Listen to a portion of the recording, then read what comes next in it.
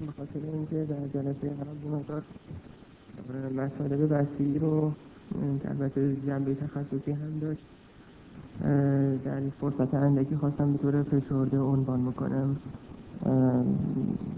و این باعث شد که من تصمیم بگیرم تو این جلسه به مروری بر مطالب قبل داشته باشم و امهات اون رو به طور واضح‌تری و به شکل مفصل‌تری صحبت بکنم و بعدش هم بحث رو ادامه بدم. البته من اون جلسه تصمیم داشتم که چارچوب روش‌شناسی خودم رو به طور اجمالی مطرح بکنم و بعد در قالب مثال نشون بدم که چجوری میشه اون رو پیاده کرد. جلسه قبل من بحث خودم از پیش‌فرض‌های اساسی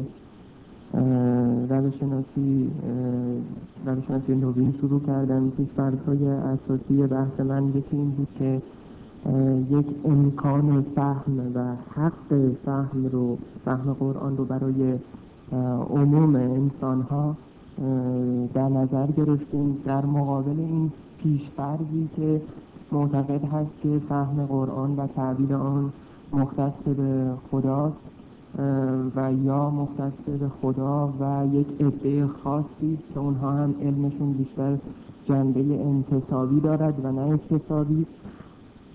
ما این فرض رو مطرح کردیم که اینطور نیست و راسخ بودن در علم خودش عاملی است بر امکان فهم قرآن و منحصر نیست به یک عده خاص و جنبه اکتسابی هم داره.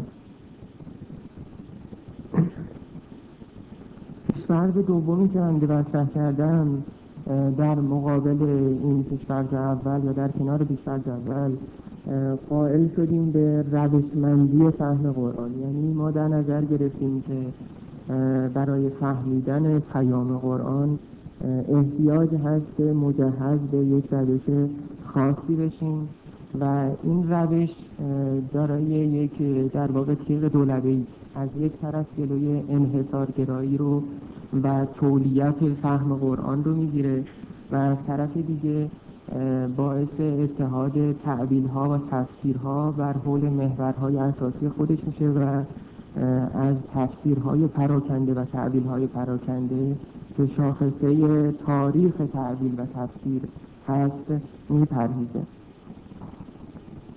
من خواستم مطلب خودم رو پیوند بدم با وضعیت کنونی جوامع اسلامی و وضعیت جهان، پیدایش یک رهیافت جدید روشنفکرانه. ما اگر به تاریخ نگاه بکنیم در یک رهیافت سنتی رو از یک طرف میتونیم تشخیص بدیم، چه در مذهب اهل تسنن و چه در مذهب اهل تشیع مانند شیعه صفوی که اینها میان و جلوی تعقل و تفکر و تدبر و تعمق و تفقه در قرآن رو میگیرن و اون رو فقط منحصر به فهم خدا و حالا یک پله بالاتر اون هم ائمه میدونن. مثلا فرض کنید مذهب شیعه اون رو یه مقدار بستش میده و از فهم الهی به فهم ائمه هم میکشونه و بعد از غیبت هم که دیگه مسلماً فاتحه کار خونده میشه. ولی در رهیافت جدید چه در اهل سنت و چه در اهل تشیع میبینیم که اینها به هم دیگه نزدیک میشن که با قول شریعتی سنی ترین مذهب همون شیعه است و شیعه ترین مذهب همون اهل سنت هستن. میبینیم که بنابراین در رهیافت جدید اینها به هم نزدیک شدن و فهم قرآن رو بسته بیشتری دادن.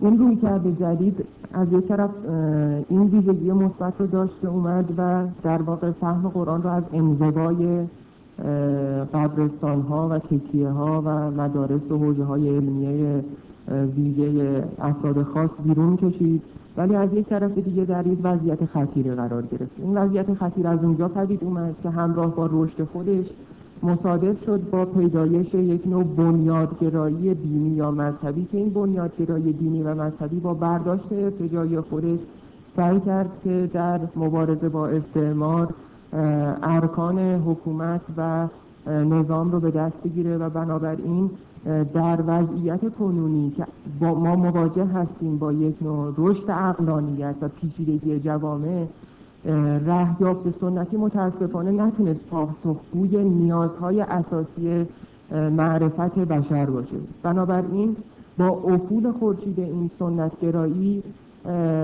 مسلماً رهیافت‌های جدید هم که نتونستن خودشون رو به خوبی مطرح بکنن، اونها هم دچار افول و نزول شدن و دچار تکثر و پراکندگی. این بود که من سعی کردم که بیام و این مسئله رو پیگیر باشم و سعی بکنم محورهای اصلی و عمده روش شناسی جدید رو بیرون بکشم تا از این طریق بتونیم به این رهیافت جدید یک مقدار انسجام و اتحاد بدیم. این بود که من بر اساس اون در واقع رشته تخصصی خودم که در مورد روش شناسی علوم هست و پژوهشی در علوم اجتماعی سعی کردم که هرچند این بحث مقدار تخصصی هست و امکان داره خسته کننده باشه ولی خالی از لطف نیست و فکر میکنم که دارای اهمیت خیلی زیادی هم باشه که ما بتونیم همچین کاری رو بکنیم تا از یک طرف دچار یک نوع انحصارگرایی نشیم و از طرف دیگه دچار هرج و مرج‌گرایی های مفرط نشیم. در جلسه قبل من به طور خلاصه میگم مسائل قبلی رو. در جلسه قبل من اومدم انواع تفاسیر رو در طول تاریخ تشخیص دادم. ما از یک طرف سری تفاسیر عرفانی داریم. این تفاسیر این ویژگی رو دارن که در ظاهر قرآن باقی نمیمونن و به بطن مفاهیم و آیات الهی رسوخ میکنن. اما از طرف دیگه اون چه که اینها بهش میرسن اون چیزی نیست که مطابق باشه با نیازها و مسائل و معضلات زندگی بشر، بلکه یک سری مسائل مجرد عرفانی و دور از واقعیت هستن. بعد در یک مرحله میرسیم که در واقع همزمان میشیم با رنسانس علمی در غرب که ما در اینجا با تشکیل حکومت‌های ایلخانی و بعدش هم صفویه و بعدش هم قاجار مواجه هستیم که می‌بینیم تفاسیر هرچی بیشتر دارن از اون تحولاتی که در علم به خصوص علوم زمان خودشون، علوم انسانی و علوم تجربی هست فاصله بیشتری میگیرن و باز تو همون ماهیت سنتی خودشون باقی میمونن. و تفاسیر جدید که تفاسیری هستن که در واقع اینها میخوان اون پیوند از دست داده خودشون با علم رو دوباره بازیابی بکنن و جنبه‌های عقلانی بیشتری دارن هرچند که متکثر و پراکنده هستن. من یک دوگانگی بین تفسیر سنتی و تفسیر نوین رو دوگانگی بین دانستن و فهمیدن، دوگانگی بین ظاهر و باطن و دوگانگی بین حیرت و فکرت دونستن. یعنی تفاسیر سنتی بیشتر در پی ایجاد حیرت هستن و تفاسیر جدید در پی ایجاد فکرت و تعقل و تفکر هستن. تفاسیر سنتی بیشتر به دنبال مطرح کردن ظاهر آیات هستن و تفاسیر جدید به دنبال رسوخ در باطن آیات یا بطن آیات هستن و بنابراین نیاز دارن که به جای اینکه فهم قرآن رو مجموعه ای از دانستنی ها مطرح بکنن اون رو مجموعه ای از فهمیدنی ها مطرح بکنن. برای اینکه وارد بحث به طور جدی‌تری بشم اومدم و مسئله منطق ویژه قرآن رو مطرح کردم. قرآن داره یک منطق خاص و ویژه‌ای که از لحاظ سبک‌شناسی به هیچ سبکی از لحاظ سبک‌های ادبی وابسته نیست و پایبند نیست و سبک خاصی رو اتخاذ نمی‌کنه، در عین حال اینکه از همه سبک‌ها برای رسوندن پیام خودش استفاده می‌کنه. ولی یک سبک خاصی هم در قرآن هست که به اون ویژگی جاودانه بخشیده و گفتیم اون یک سبک شبه سمبولیسم هست. این جاودانگی رو من سه نوع جاودانگی تشخیص دادم. یکی جاودانگی کلامی و دوم جاودانگی در مفاهیم و سوم جاودانگی در مصادیق. همونطور که گفتم جاودانگی کلامی قرآن مربوط به اون نظمی هست که بین آیات و مفاهیم برقرار هست و اون ویژگی خاصی داده که در هر زمان جلب کننده نظرها باشه. جاودانگی دوم که جاودانگی مفاهیم هست نشون دادیم با چند تا مثال که قرآن برخی از مفاهیم را اونچنان انتخاب کرده که اون مفاهیم در طول زمان و تاریخ دچار تکوین، تطور و تکامل میشن. و مثالش رو در مورد حسنات و صالحات زدم، در مورد فک الرقبه زدم و در مورد انفاق زدم و رسیدگی به مسئله گرسنگی در جهان. اما جاودانگی سوم که از این دو تا جاودانگی قبلی عمیق‌تر هست و مهمتر، جاودانگی در مصادیق هست. یعنی قرآن از طریق برخورد با مسائل عملی زندگی بشر و پاسخگویی به این مسائل و معضلات سعی میکنه در کلیه تاریخ و در کلیه مراحل و در کلیه شرایط پاسخگوی نیازهای اساسی و اصیل بشری باشه. این نیازها از فلسفی ترین نیازها که من از کجا آمدم، برای چی اومدم تو این دنیا و چه خواهد شد، تا معضلات و مشکلات روانی و اجتماعی که جوامع با اونها درگیر هستند. و من میتونم بگم که حتی همون جاودانگی کلامی و جاودانگی در مفاهیم اصلا علت وجودشون برای تأمین همین جاودانگی در مصادیق هست. اما ارکان این منطق قرآن رو از زبان خود قرآن اگر بخوایم بشنویم، من 4 رکن رو تشخیص میدم. یکی فرایند نزول و انزال هست، یعنی قرآن قائل هست به این که مطالب خودش رو نازل کرده. نازل کردن یعنی فرود آوردن، و فرود آوردن در حد فهم بشر. بنابراین نازل کردن به معنای قابل فهم کردن هست. این یک فرایند و فرایند مقابلش که رکن دوم منطق ویژه قرآن رو تشکیل میده فرایند تعدیل هست که این بیشتر به عهده بشر، یعنی حرکت از اون محسوسات یا اون که در واقع قرآن اومده اونها رو آورده در سطح درک ما، این حرکت بازگشتی به اون معقولاتی که قرآن اونها رو پایین آورده. پس بنابراین حرکت تعدیل یا حرکت بازگشتی در برابر حرکت انزال هست. حرکت نزول رو خدا انجام داده یا انزال رو، و حرکت تعدیل رو ما انجام میدیم. اما دو رکن دیگه که در واقع در بطن خود این منطق هستن، یکی شناسی محکمات و متشابهات هست و دیگری استفاده از تکنیک مثال هست. من تک تک این 4 رکن رو یک توضیح میدم. رکن اول که در واقع گفتم نزول هست، این فرایند نزول رو هم باز من در 2 سطح مطرح کردم. یکی نزول کلامی هست یا در سطح کلامی هست که در واقع اون مفاهیم مجرد، مفاهیم انتزاعی رو میاد در قالب مفاهیم ملموس و عینی می‌ریزه. و یکی در واقع فرایند نزول از جهت کاربردی کردن دین هست یا اسکولاستیک کردن دین هست که در واقع دین رو کاربردی میکنه. اون جمله‌ای که در واقع شریعتی میگه که اگر که ارسطو فلسفه رو از آسمان به زمین آورد، محمد مذهب رو از آسمان به زمین آورد، در واقع ناظر بر همین معنا.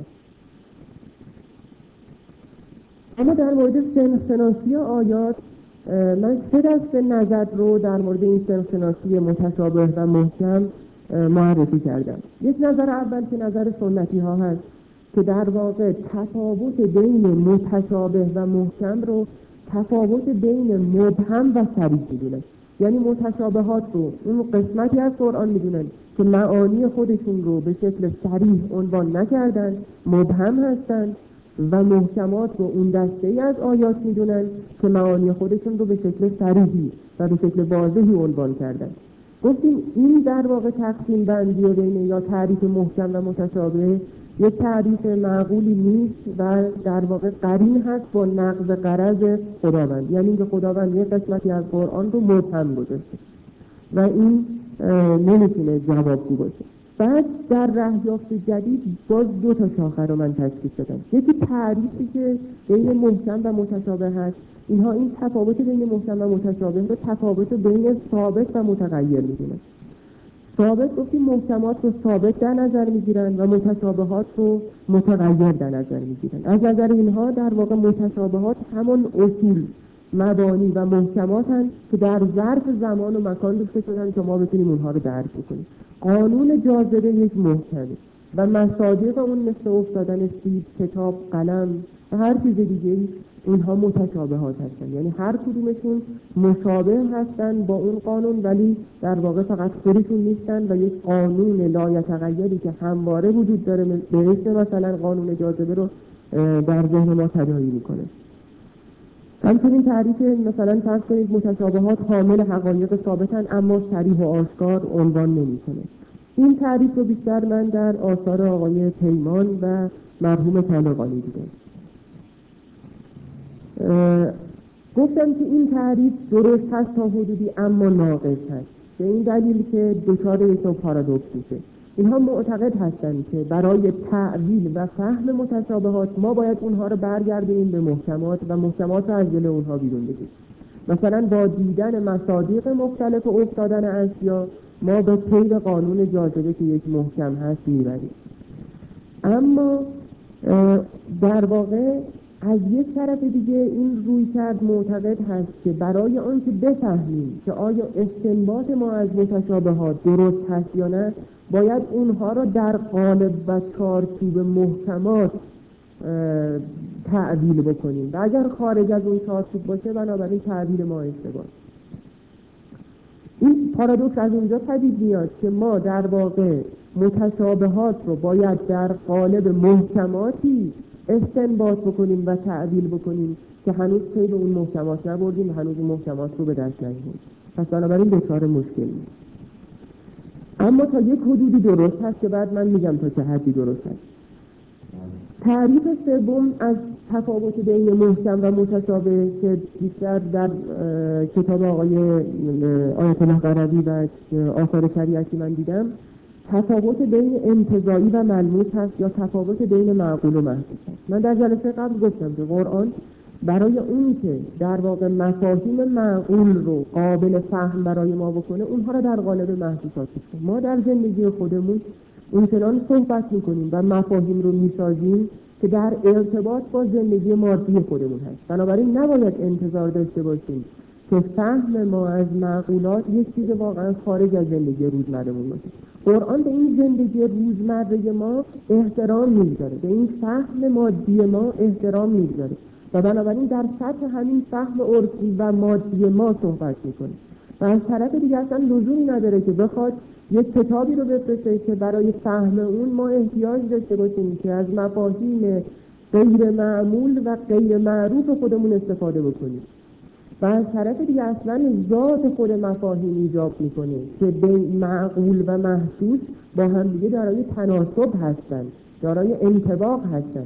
اون نوری که ما مثلا امروز در خورشید می‌بینیم که روشن کننده اشیا و اجسام هست، همون رو ما میتونیم در مورد علم هم ببینیم که روشن کننده پیچیدگی ها و روشن کننده پدیده ها هست.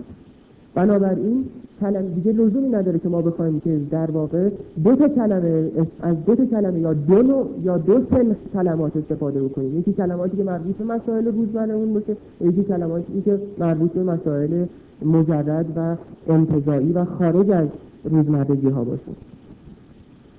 این تعریف از محکم و متشابه تا حدود زیادی به اون تعریف محکم و متشابه قرآن نزدیک هست، ولی خودش رو در واقع محدود کرده به طرز بیان قرآن. اما ببینیم تعریف محکم و متشابه رو خود قرآن چجوری عنوان میکنه. من 3 تا آیه اون جلسه مثال زدم. یکی آیه 6 آل عمران هست که منها آیات محکمات هن ام الکتاب و اخر متشابهات. در این آیه اومده و آیات قرآن رو 2 دسته کرده. آیاتی که محکم هستند اینها رو ام الکتاب خطاب کرده یا نامیده و آیاتی که متشابه هستند. مثال دوم آیه 1 سوره هود هست که میگه کتابون احکمت آیاته، یعنی کل قرآن رو محکمات دونه. و مثال سوم آیه 32 سوره زمر هست که الله نزل احسن الحدیث کتابا متشابها مثالی، یعنی کل قرآن رو متشابه دونه. این 3 تا آیه اگه توجه بکنید در یک قسمت از قرآن رو محکم معرفی کرده، قسمت دیگر رو متشابه، در یه آیه دیگه همه رو متشابه و در یه آیه دیگه همه رو محکم. این چی رو نشون میده؟ در درجه اول نسبی بودن محکم و متشابه رو نشون میده. چطور نسبی هست؟ من ابتدا یک تعریفی رو بر اساس این نسبیت عنوان میکنم و بعد اون رو اثبات میکنم. محکمات رو اینطوری تعریف میکنم اگر که مایل باشید که بنویسید. محکمات اصول نظری، قواعد، دستورات و احکام معطوف به عمل و اصول عقیدتی که به وضوح مطرح شدند و در قبال پرسش‌های اساسی و کلیدی از قرآن استخراج می‌شوند. بنابراین محکمات پایه و اساس جهان بینی هستند، مسلمات اسلام هستند یا اصول موضوعه یا اصول مسلم اسلام هستند. این اصول عقیدتی مثل توحید. اما در واقع محکم به نوعی متشابه هم هست. اون اصول اعتقادی هر مکتبی که پیروان اون مکتب باید به اونها پایبند باشند، فقط پایبندی به اونها نیست، بلکه فراتر از اون میره و اون در واقع کسب سعادت از نظر اون مکتب هست. پس بنابراین محکمات از این لحاظ متشابهات هستند و بنابراین کل قرآن متشابهه. من وقتی که در واقع به اصول اسلام پایبند هستم، هدفم فقط موندن در ظاهر این اصول نیست. اگر به مثلا فرض بکنید احکامش اعتقاد دارم و پایبند هستم و احکام اسلامی رو اجرا میکنم، نماز میخونم، زکات میدم، روزه میگیرم، هدفم فقط تأمین اونها نیست. شما دیگه یه چیزای مسخره‌ای نیست، بلکه هدفی بالاتر دارم و اون تأثیر این نماز و روزه و زکات و اصول و عقاید و اینها در زندگی خودم و کسب سعادت. پس بنابراین این محکمات از این لحاظ که در ظاهر خودشون نمیمونن متشابه میشه. پس کل قرآن متشابه. اما متشابه ها چجور محکم میشن؟ گفتیم متشابه دارای بطن‌های مختلفی هست. مثالی که من در اینجا برای شما میزنم، این مثال هدفم این نیست که در اون مثال فقط باقی بمونیم. هدفم این هست که اون بطن‌های تو در توی اون مثال من رو شما بهش توجه بکنید. مثال‌هایی که در قرآن زده شده هم این چنینه. اگر مثلا فرض بکنید در مورد قوم ثمود، عاد و یا مثلا فرض بکنید در مورد شجره طیبه مثال میزنه، در مورد عصای موسی مثال میزنه، مسلماً فقط توجه رو به اون جلب نمی‌کنه به این ظاهر آیات. باز توجه به این ظاهر آیات هم اگر بشه و فقط در این ظاهر آیات هم بمونیم، باز هم نقض غرضه و یک چیزهای پرت و پلایی رو بهش متوجه شدیم و منظور رسیدن به اون بطن‌های تو در توی اون مثال هاست. بنابراین من به میزان سطح درک و معرفتی که دارم به هر بطنی که پی ببرم، اون بطن برای من محکم میشه، چون بهش رسیدم، چون مثل یک اصل اعتقادی بهش پایبند شدم.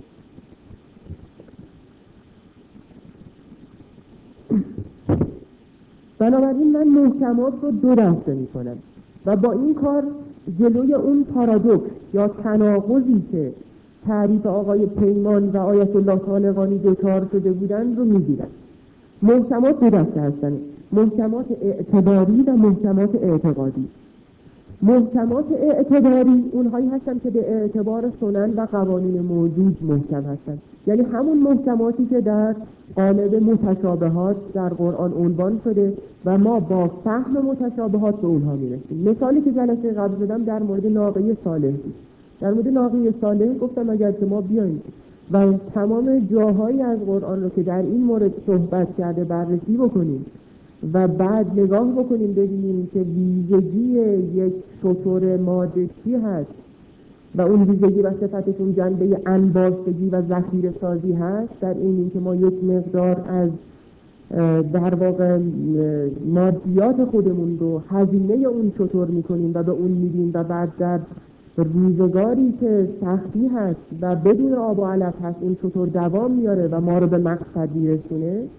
دیدیم که پس بنابراین در قالب این ظاهر شتر باقی نموندیم و از صفت یک شتر ماده رسیدیم در واقع به فهم ابعاد اقتصادی دین مثل زکات، مثل خمس، که ما با هزینه کردن قسمتی یا سهمی از درآمد خودمون و سهمی از سود خودمون در واقع اون رو ذخیره کردیم برای اصلاح جامعه و برای در واقع موقعیت‌های سخت و دشوار اقتصادی.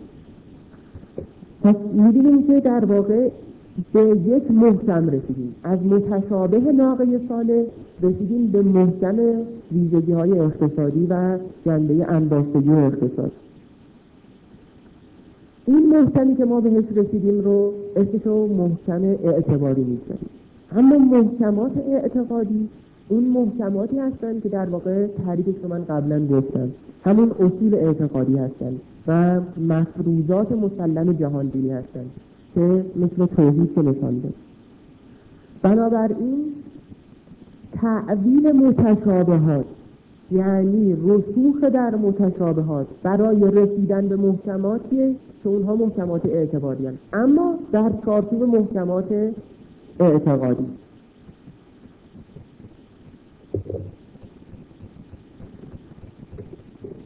من نمیدونم واضح هست مسائلی که میگم یا نه، یا سعی کنم با مثال بیشتری عنوان کنم. این نظرخواهی معنی هست شما داشته باشم. واضح هست الان مسائلی که عنوان کرده؟ بله.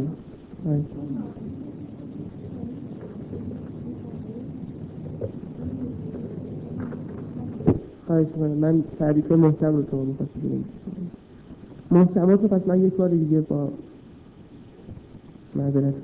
محکمات اصول نظری، قواعد، دستورات و احکام معطوف به عمل اصول اعتقادی که به وضوح مطرح شدند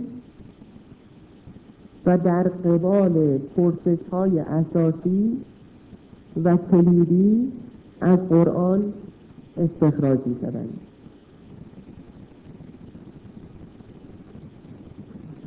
مثلا فرض کنید یکی از پرسش‌های اساسی و کلیدی فلسفه خلقته. ما اصلا برای چی به این دنیا اومدیم؟ مثلا هدف آفرینش ما چی بود؟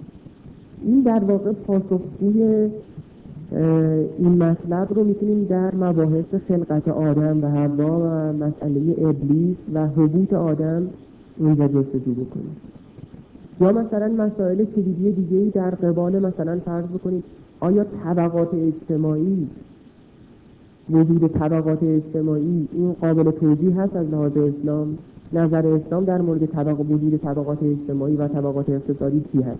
ما میتونیم در جنبه‌های اقتصادی قرآن بررسی بکنیم و پیدا بکنیم جوابش.